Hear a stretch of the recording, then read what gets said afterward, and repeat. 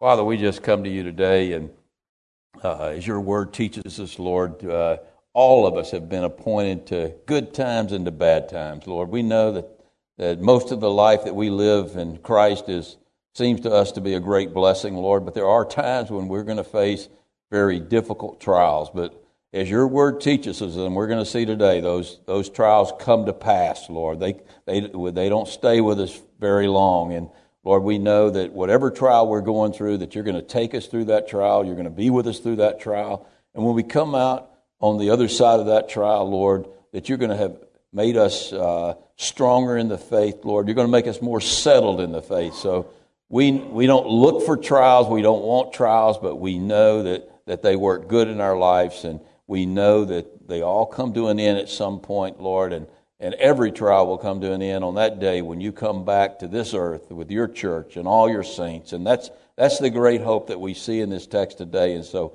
we just look forward to what you have for our lives now and what for the lives that you have for us in the future when you rule and reign on this earth. And so, Lord, we just see a great hope in this text today, and encouraging hope. And so I just ask, Lord, that anyone who's here today who's struggling through some type of very difficult trial, that you just encourage them, Lord, and anyone who's living life without you, that you encourage them to find Jesus Christ and make him Lord of their life, so that every trial has a purpose, and every trial has an end, and every trial has hope. And so we just thank you for the hope we have in your word, and for the hope that you're going to teach us today. We just ask that you bless this study. We ask that in Christ's name. Amen. So if you have your Bibles, turn to the book of 1 Thessalonians. 1 Thessalonians, and we'll be in chapter number 3 today. 1 Thessalonians chapter number 3. J. Vernon McGee used to tell the story about an old farmer who was asked one time what was his favorite passage in Scripture. And he said, my favorite passage in Scripture is whatever passage that says, that includes the phrase, it came to pass. It came to pass. And when he was asked why that was his favorite passage, he said, well, whenever I'm in trouble and I'm in a very difficult trial, I go to the Bible, I read it came to pass, and that tells me that this trial came to pass. It's not going to last forever. And that's not good hermeneutics, by the way, but there is a lot of truth in what that old farmer believed. And that's what Paul's going to teach us today, because he's writing to the Thessalonians, and they've gone through a very great period of testing, through many trials. And he's going to tell them that he knew they were going to go through these trials, and now that these trials have come to pass, they're going to be better for it. And he wants to know how they're doing. And so that's his heart in chapter 3, is to know just how they fared through all of these trials. And there's lessons for us, because all of us go through times of testing, through times of trials, and all of those trials are going to pass, and when we get through those trials, we're going to be better off for it. Well, if you remember in the last part of chapter 2, Paul spoke of the plans that he had made to visit the Thessalonians, and remember how he said Satan had hindered him. Satan had hindered him from coming to see the Thessalonians, and he couldn't stand the thought, when he had left them, he had been run out of town, and he knew that they were going to be persecuted, and he couldn't stand the thought of not knowing how they had handled that trial, how they had come through that persecution. And so he sent Timothy to visit the church, and he talks about this beginning in verse 1 of chapter 3. He says in verse number 1, he says, therefore, when we could no longer endure it, we just couldn't stand it, we want to know how you guys were doing, we thought that it would be good to be left alone in Athens. Now, Paul was in Athens, or in Corinth, in that area at the time, him and Timothy were working together, but he was willing to let Timothy go in order to find out how the Thessalonians were doing. He says, and so we sent Timothy, verse number 2, watch this, how he describes Timothy, our brother and minister of God and our fellow laborer in the gospel, to establish you and encourage you concerning your faith. Now, this description that Paul gives here of Timothy, and I want you to look at it carefully there, it's a great depiction of what every believer should be like in Jesus Christ. First of all, what was Timothy? He was a brother. As believers, we are brothers and sisters in Jesus Christ. We're to love each other like a brother. We're to treat each other, well, I don't know about that. We should treat each other like Christian brothers, not maybe how we treat our own blood brothers, but and our own blood sisters. But we should show brotherly love for one another. So that's the first thing that you see about Timothy. Then he was a minister of God. He also was a minister of God. That word minister there is the Greek word diakonos. What English word do we get from that? Deacon. So here Timothy, what Timothy was, he was a servant of God to the servants of God. He was a deacon. He was a servant of God. He was a minister. And he was a fellow laborer in the gospel of Jesus Christ. And so here he is. He's a laborer in Jesus Christ, a laborer for Jesus Christ. And what's his primary work? What's Timothy's primary work in his labor? What does he labor in the most? He labors in the gospel of Jesus Christ and also in building up the church. Because look at the last part of verse number 2. To establish you, to build you up is the way you can translate that. And encourage you concerning your faith. So Timothy was not only a preacher of the gospel, he was also a discipler. He discipled new believers in Jesus Christ. He built these people up and encouraged these people in their faith. We should be that for everyone. We should be their brother, we should be their minister, and we should be their discipler, and we should be leading people to the Lord. I've had people from time to time tell me that, Pastor, we need to be more involved in the community affairs. We need to be more involved in the political arena, maybe in some medical programs or medical ministries, some social programs. We need to be helping with world hunger. We need to be helping with disaster relief. And there's a lot of disasters that have hit our country recently. And all of those things are good things. But that's not the primary work of a minister of Jesus Christ. And you are all ministers of Jesus Christ. You are all servants of Jesus Christ serving one another. What is your primary work? It's the same as Timothy's. And that's to labor in the gospel of Jesus Christ. Paul didn't send Timothy to Thessalonica to get Republicans elected. That wasn't his purpose. It wasn't to feed the poor. It wasn't to fight abortion. It wasn't to repair earthquake damage. I mean, all of those things would have been good things, don't get me wrong. But that wasn't his primary labor. What was his labor in? It was in the gospel of Jesus Christ. In building up the church, in establishing the church of God in the sound doctrine of the Word, and encouraging them through the Word of Jesus Christ. That is our primary mission as believers, okay? To labor in the gospel of Jesus Christ and to be disciples of those who are born again. All right, then look down at verse number 3. He says that no one should be shaken by these afflictions. Now let's go back and read 2. He says, "And Timothy, we sent Timothy our brother and minister of God and fellow laborer in the gospel of Jesus Christ to establish and encourage you concerning your faith, that you wouldn't be shaken by these afflictions that you are going through." Now watch what he says. "For you yourselves know that we are appointed to this." Now what are we appointed to? We are appointed to afflictions. Who's appointed us to afflictions? God has appointed us to afflictions. If you are a born-again believer, you have been appointed to face certain trials in your life. I mean, why? One of the reasons is we live in a fallen world. The other reason is that God disciplines His own children. That's one of the reasons. And then He also wants to grow us up in Jesus Christ.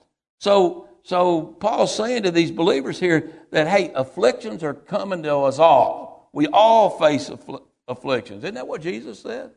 Jesus said, in this world you will have, not you might have, you will have many tribulations. You live in a fallen world. You live in a world that hates me. And so you're going to have many tribulations. You should expect that. But I love what Jesus added to that statement. He said, be of good cheer, for I have overcome the world. And what was he saying there? He's saying, yeah, you're going to have afflictions, But these afflictions are going to pass. I mean, it will come to pass. Whatever you're going through will come to pass. I don't care what trial you're going through. And because these afflictions, we know that they've been appointed to us. That's what the verse says. We know that they have a purpose. And that purpose is to grow us up in Jesus Christ, to strengthen us, to make us stronger in our faith. And we also know, as Paul says in Philippians chapter 4, that we can do all things, that we can endure all things through who? Through Jesus Christ our Lord. Why? Because he's overcome the world. Jesus Christ has overcome this world. And I don't care what trial you're going through or what trial you're about to go through, because we're all appointed to affliction. You know that you're going to have victory in that trial if you're a born-again believer, because you are in Christ and Christ has overcome this world. Look at verse number 4. He says, "For in fact, we told you before when you were with us that we would all," I add the all there, "we would all suffer tribulation, just as it happened, just as it came to pass. And you know this is true because it's happened to you." Look, when Paul shared the gospel with the Thessalonians, he didn't sugarcoat it. He didn't sugarcoat it with the promises that they were going to have health and wealth forever, that they were going to have prosperity forever. He didn't do that at all. He made it clear that this world hates Christ, and because it hates Christ, it's going to hate you. Remember what Paul said in 1 Timothy or 2 Timothy rather, those who desire to live godly in Christ Jesus might suffer persecution? No, he said they will suffer persecution. And no, I don't amen that. I mean, I don't want persecution, but you better believe it's going to happen. And it's going to happen just as Paul promised, just as Jesus promised. And here were these Thessalonian believers, and they were being persecuted for their faith. But it came to pass. It didn't last forever. It came to pass. And there'll be more trials. They had more trials coming. You've got more trials coming. But they will come to pass. So Paul says in verse number 5, he says, "For this reason, when I could no longer endure it, I sent to know your faith." I mean, Paul wanted to know how they had handled these trials. Trials for a believer are seasonal things. They don't last forever. Remember what Peter said in 1 Peter chapter 5. He said, "After you have suffered for a while, then you will be more established in your faith. You will be strengthened in your faith, and you will be settled in your faith." What's it mean to be settled in your faith? You know what happens when you go through trials? When you go through trials, when God appoints trials for you, and there's nothing that comes your way that isn't filtered by a loving hand of God. Satan might bring that trial upon you, but it's coming through the loving hand of God. He's allowing, through his permissive will, he's allowing that trial. And what happens when you go through that trial, you're going to find out you're going to be with Christ through that trial, and you're going to stand in that trial. You're going to make it through. Now, you might make it through kicking and screaming, but I promise you when it's over, you're still going to be standing in Christ. You're going to be standing, and you're going to be settled in Christ. What's it mean to be settled in Christ? It means that you come to a point where you rest in him. You know, the more trials I go through in my life, and I never want any trials. That's why I wouldn't say amen to trials. I don't want any trials. I don't ask for trials. I don't ask for you to go through trials. I hate it when you go through trials. I hate it when I go through trials. But when I go through a trial, every time I come through a trial, I can look back on that trial and say, man, look how the Lord got me through that. I mean, it was just a couple of years ago, I was told I had a few months to live. And that was a pretty heavy trial. I'm still here, by the way. I don't know if you've noticed it or not. I mean, God has kept me going. And he strengthened me through this. And you know what that's done for me? I don't want to go through that again. But that just built up my faith. And it settled me in my faith. What's it mean to be settled in your faith? It means you're resting in Christ. And when the next trial comes along, it can't be worse than that trial. I mean, some of you have gone through some things that are really, really bad. But when you go through one of those major biggies, When you go through one of those major biggies and you come through it, man, let me tell you what that does. That settles you in Christ. You rest in Christ, and the little things come along and they don't bother you near as much as they did before. And the more you rest in Christ, what happens when you rest in Christ? Then you have peace and you have joy, and that's where God wants you to be. He wants you to be settled. He wants you to rest. And those people who go through trials and they never come to a point where they rest, they end up like the Jews in the wilderness, and they fail to enter that rest because of their unbelief, and they die and they perish in that wilderness. You don't want to perish in the wilderness. You want to come out into the promised land. You want to come out on the other side where you can rest in the Lord and you can find that peace and joy that the Lord wants to give you. So Paul says, so here these guys had gone through these trials, and he wanted to know how they were doing. He said, for this reason, when we couldn't no longer endure it, we want to know if you guys had made it or not. Because let me tell you something. If you go through a trial and you walk away from your faith, you don't have faith. Because it's God who keeps you through that trial. It's God who strengthens you through that trial, establishes you through that trial, who settles you through that trial. And those people who go through a trial and then they walk away from their faith, let me tell you what, they never had any faith to start with. And Paul had left this young church after only being there 4 weeks, and he wanted to know if anybody had made it through. The good news, they all had made it through. But he wanted to know. He says, for this reason, when I could no longer endure it, I sent to know your faith, had it stood, lest by some reason the devil had tempted you, the tempter had tempted you, and he had tried you, and he had sifted you, and you had failed the test. And then what would that mean for us? That would mean that all that work that we had done, was in vain. I mean, these trials had come to pass. They had passed. And Paul wanted to know, did they make it through? Did they make it through? And who had brought these trials upon them? The devil had brought the Jews and the Romans, but it was the devil who had brought them this trial. But you know really who brought this trial upon the Thessalonians? God did. Because the devil can't touch you unless God allows him to touch you. You remember when Peter was bragging about how he wasn't going to, he wasn't ever going to deny the Lord, and right before he denied the Lord, and the Lord said, the devil desires to sift you. He desires to try you and test you. And you remember what Jesus said about that? He said, I pray that you get out of this trial and it doesn't happen. That isn't what he prayed, was it? No, he prayed that your faith stands, that you don't lose your faith. When it's all over, Peter, that you still believe in me. Lord doesn't pray something he doesn't get. And he prayed that for Peter, and Peter failed miserably. But when it was all over, he still had faith in Christ. He still had that faith because that faith was a gift of God, not of works. It was something God had given him. And so here were these believers, and Paul wasn't certain that they were believers, but they were being sifted by the devil, and he wanted to know if they had made it through, if their faith still stood, if they still were born-again believers. I mean, they weren't unborn again. They were never born again if it failed. But he wanted to know if they truly were born again, if they truly had faith in Christ. Because I got to tell you, there is nothing that discourages you more if you're a minister. And again, I say all of you are ministers. All of you have probably led somebody to the Lord, or you've tried to lead somebody to the Lord. Nothing discourages you more than to pour your heart out into somebody's life and to lead them to the Lord and to teach them about the Word, or teach them the Word and teach them about the Lord. Nothing discourages you more when you hear that they've walked away from the faith. And I see that all the time.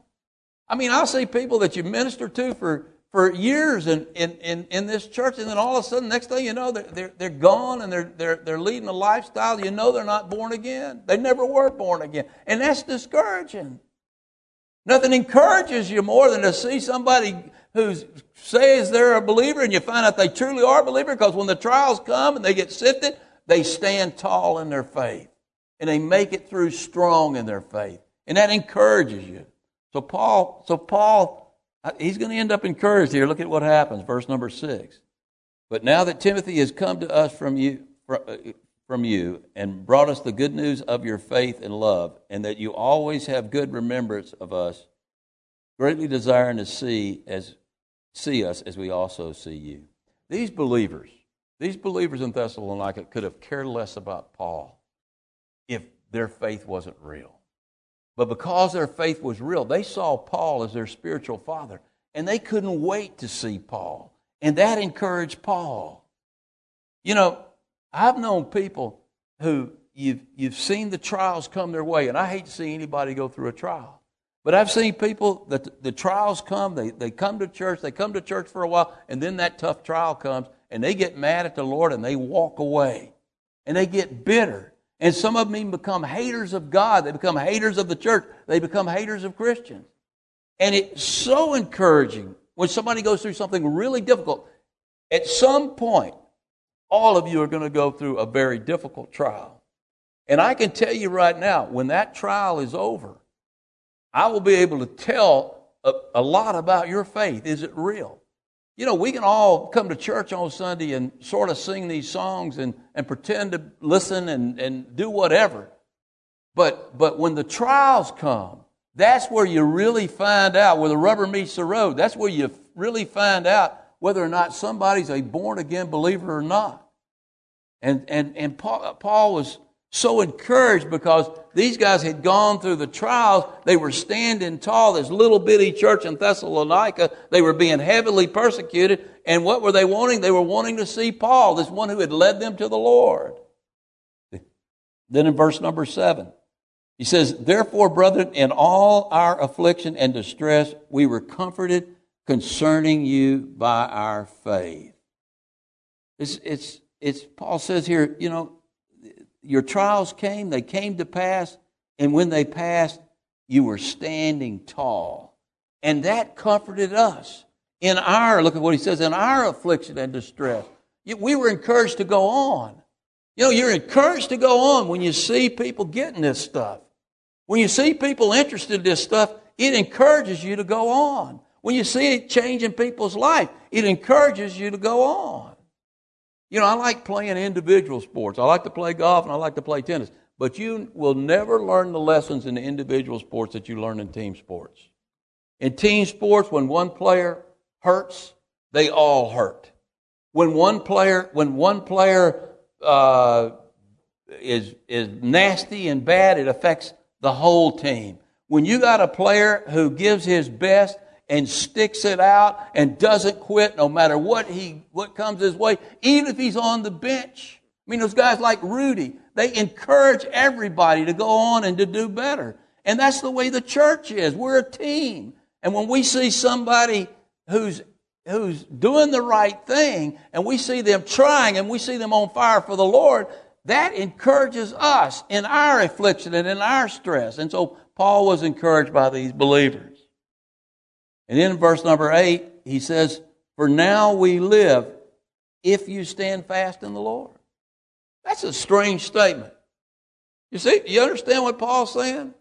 We live if you stand fast in the Lord. I mean, was he going to die if these guys walked away? He wasn't going to die physically.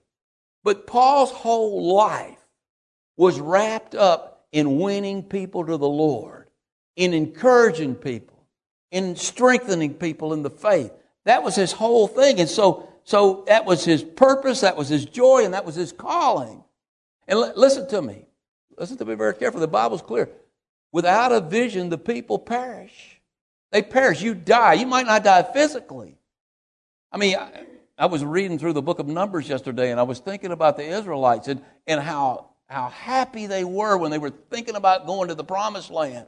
And how excited they were. But then they saw the giants and the trials came and they didn't want to go anymore. And so they backed out.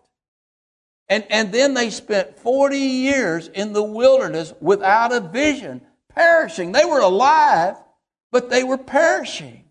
And so life without joy and without fulfillment of purpose, let me tell you what it is. It's death. If you have no vision, you're living a life of death. You're just dying slowly. And so Paul's whole vision and his whole purpose was getting these believers to stand fast in the Lord. And so he says, if you stand fast, we live. We're excited about life. And then he says in verse number 9, he says, "For what thanks can we render to God for you, for all the joy which we rejoice for your sake before God. You know what Paul's saying right here?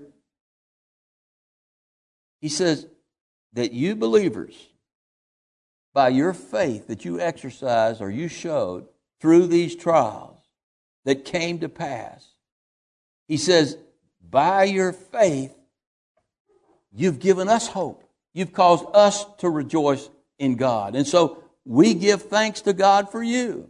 And here's Paul praying again. Look at the prayer that he prays beginning in verse number 10.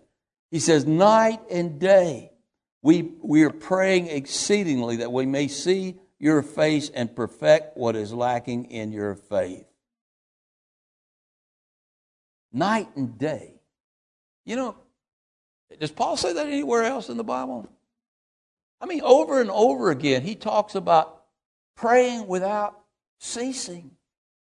For the Thessalonians, for the Philippians, for the Corinthians, as bad as they were, for the Galatians. Man, he had to do a lot of praying if he was serious about this, and I think he was serious about it. He says, night and day we prayed for you exceedingly, so that we might see you and perfect what was lacking in your faith. In other words, we had laid the foundation of your faith when we gave you the gospel those few weeks we were there, but we didn't get to stay there enough. And so we're praying night and day that God would send us back to you so that we could come to you and build upon the foundation that was laid earlier. Now he shares this prayer, the specifics of this prayer, beginning in verse number 11. He says, now may our God and Father himself and our Lord Jesus Christ direct our way to you. Now, Paul, does he name it and claim it here? Does he say God's going to get us there? We by faith we believe God's going to direct our way to you. No, he doesn't name and claim it. He just asks that the Lord, if he's willing, please, Lord, help us make our way to them so that we can help these Thessalonians. Now, I got to believe that God wanted him to help the Thessalonians. I don't know that he ever made it back there. But we're in a battle. And sometimes Satan wins parts of the battle, and sometimes we win part of the battle. God ultimately, and you're going to see what this is where this is heading, God ultimately wins all the battle, or wins the war. He makes all the battles work for his glory.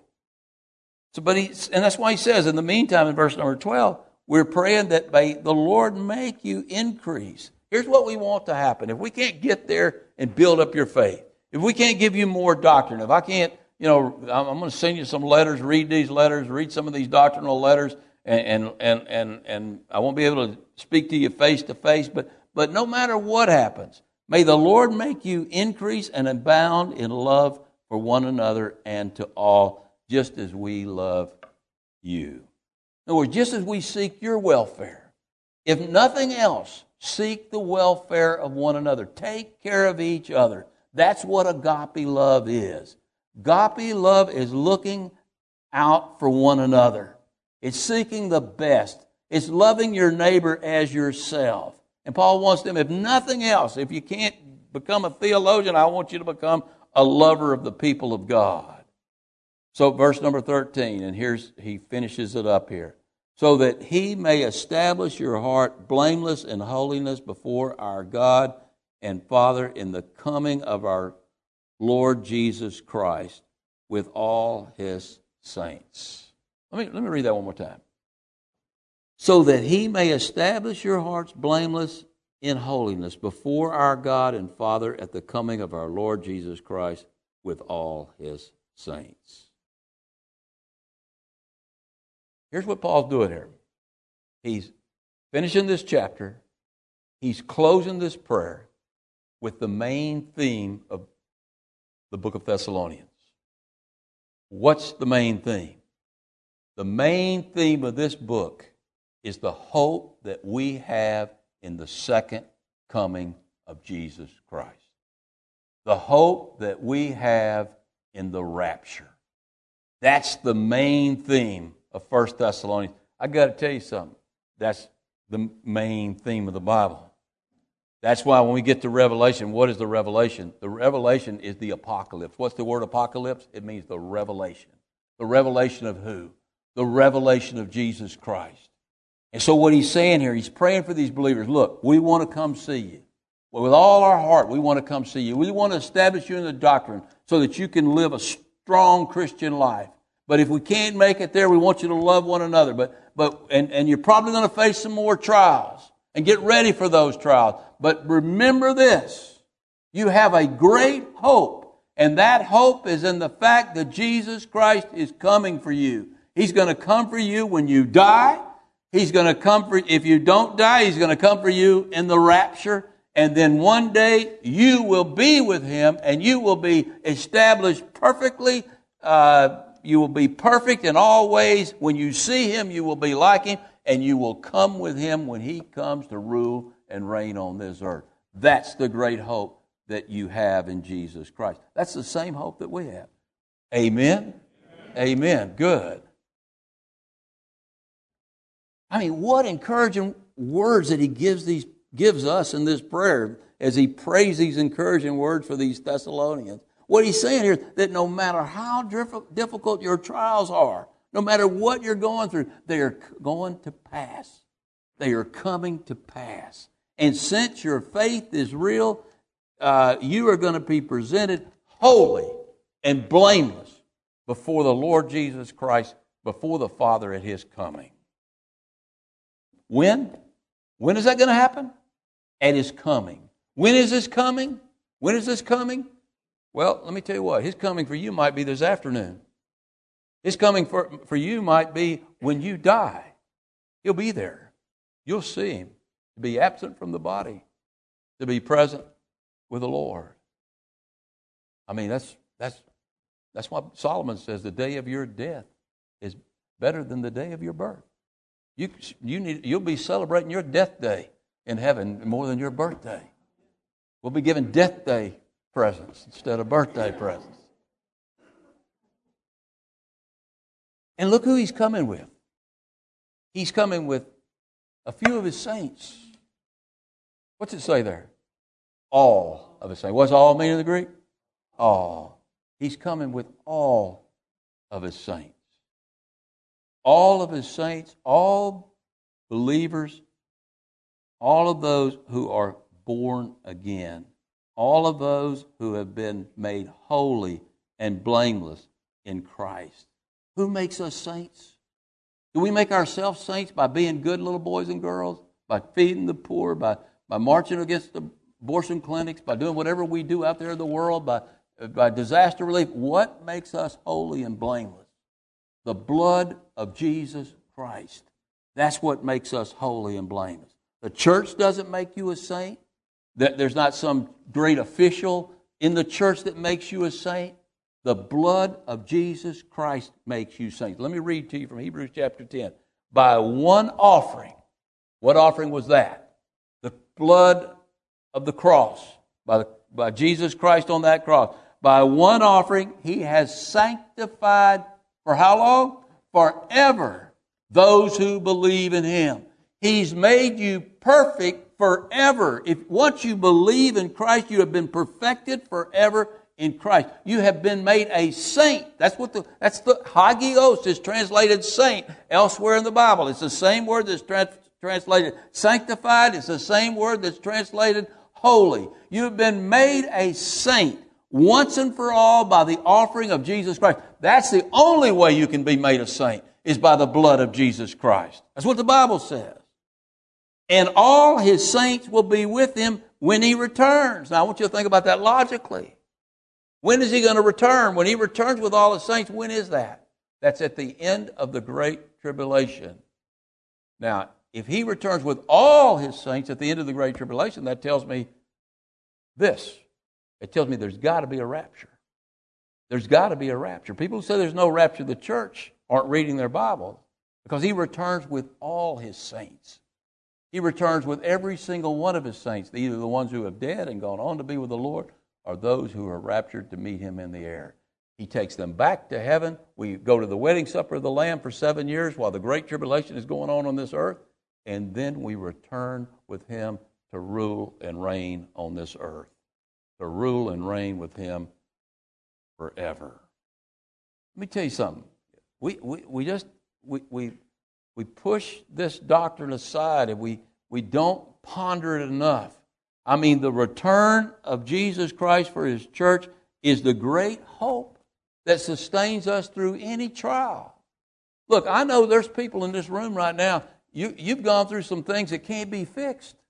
You talk about someone who's lost a child. That can't be fixed in this life.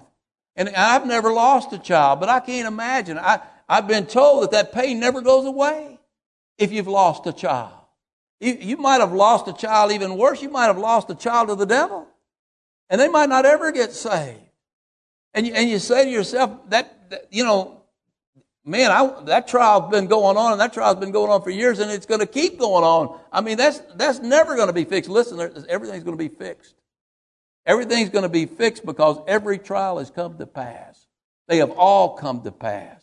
They're not going to last forever. One day Jesus is coming back to this earth, and He's coming back very soon, and He's going to make all things right on this earth. All things right on this earth. And it's probably sooner than we think.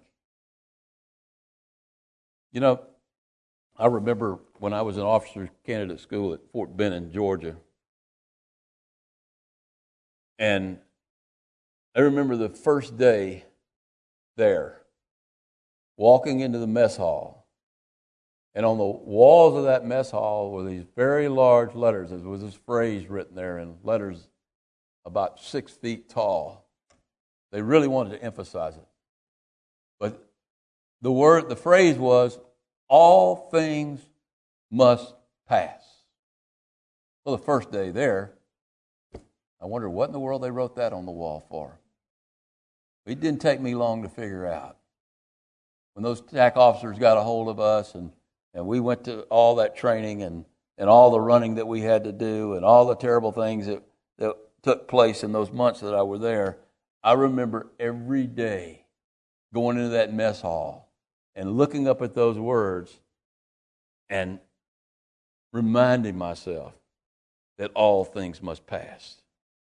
As difficult as that situation was, and that was probably one of the most difficult situations in my life, I knew that one day, man, it seemed like it was going to go on forever. But I knew that one day that trial, that experience was going to pass because it came to pass. I don't know what you're going through today. And you might be going through some difficult situation that seems like it's never going to pass. That it's here forever. It's not. It came to pass. You might have to wait a while. You might even have to wait till the Lord returns. Some situations we're in just not going to get changed until the Lord returns. But one day, it too will pass because all things have come to pass. And the question is, where will your faith be? What will be the position of your faith when that trial passes? I mean, here in America, we don't know too much about trials. But I guarantee you, at some point in everyone's life, and everyone in this room, in your life, you're going to face something that's more difficult than you can possibly imagine. And the question is, when that trial's over, in the midst of that trial, where are you going to be? Are you going to be standing fast in the Lord? Are you going to be made stronger by that trial? Are you going to be made settled? Are you going to be settled through that trial? I'll tell you what, if you're a born-again believer, let me tell you what, the answer is yes. Because who establishes our heart in trials? Who makes us stand in trials? Who settles us in trials? It's the Lord who settles us and keeps us through trials. It's God who has made us blameless. It's God who has made us saints. And He's going to keep us that way forever. That's why the Reformers believed in the perseverance of the saints. Because if you don't persevere, you're not a saint. You don't persevere because of your own efforts. You persevere because you're with the Lord. But if you're with the Lord, you are going to persevere. All things must pass. All trials have come to pass. Let's go to the Lord. Father, we just thank you for your goodness to us. We thank you for your word. We thank you for the hope that we have in Jesus Christ. We thank you for the hope we have in the fact that, Lord, you're the one who makes us saints. You're the one who makes us blameless in your sight. You're the one who will help us stand in trials and keep us standing, Lord. You're the one who will keep us blameless. You're the one who will settle us. Lord, so encourage us all with the fact that every trial that we face, everything that we go through, has been appointed by you, just as your word says, and it will come to pass. It will pass, Lord, and we'll be stronger for it.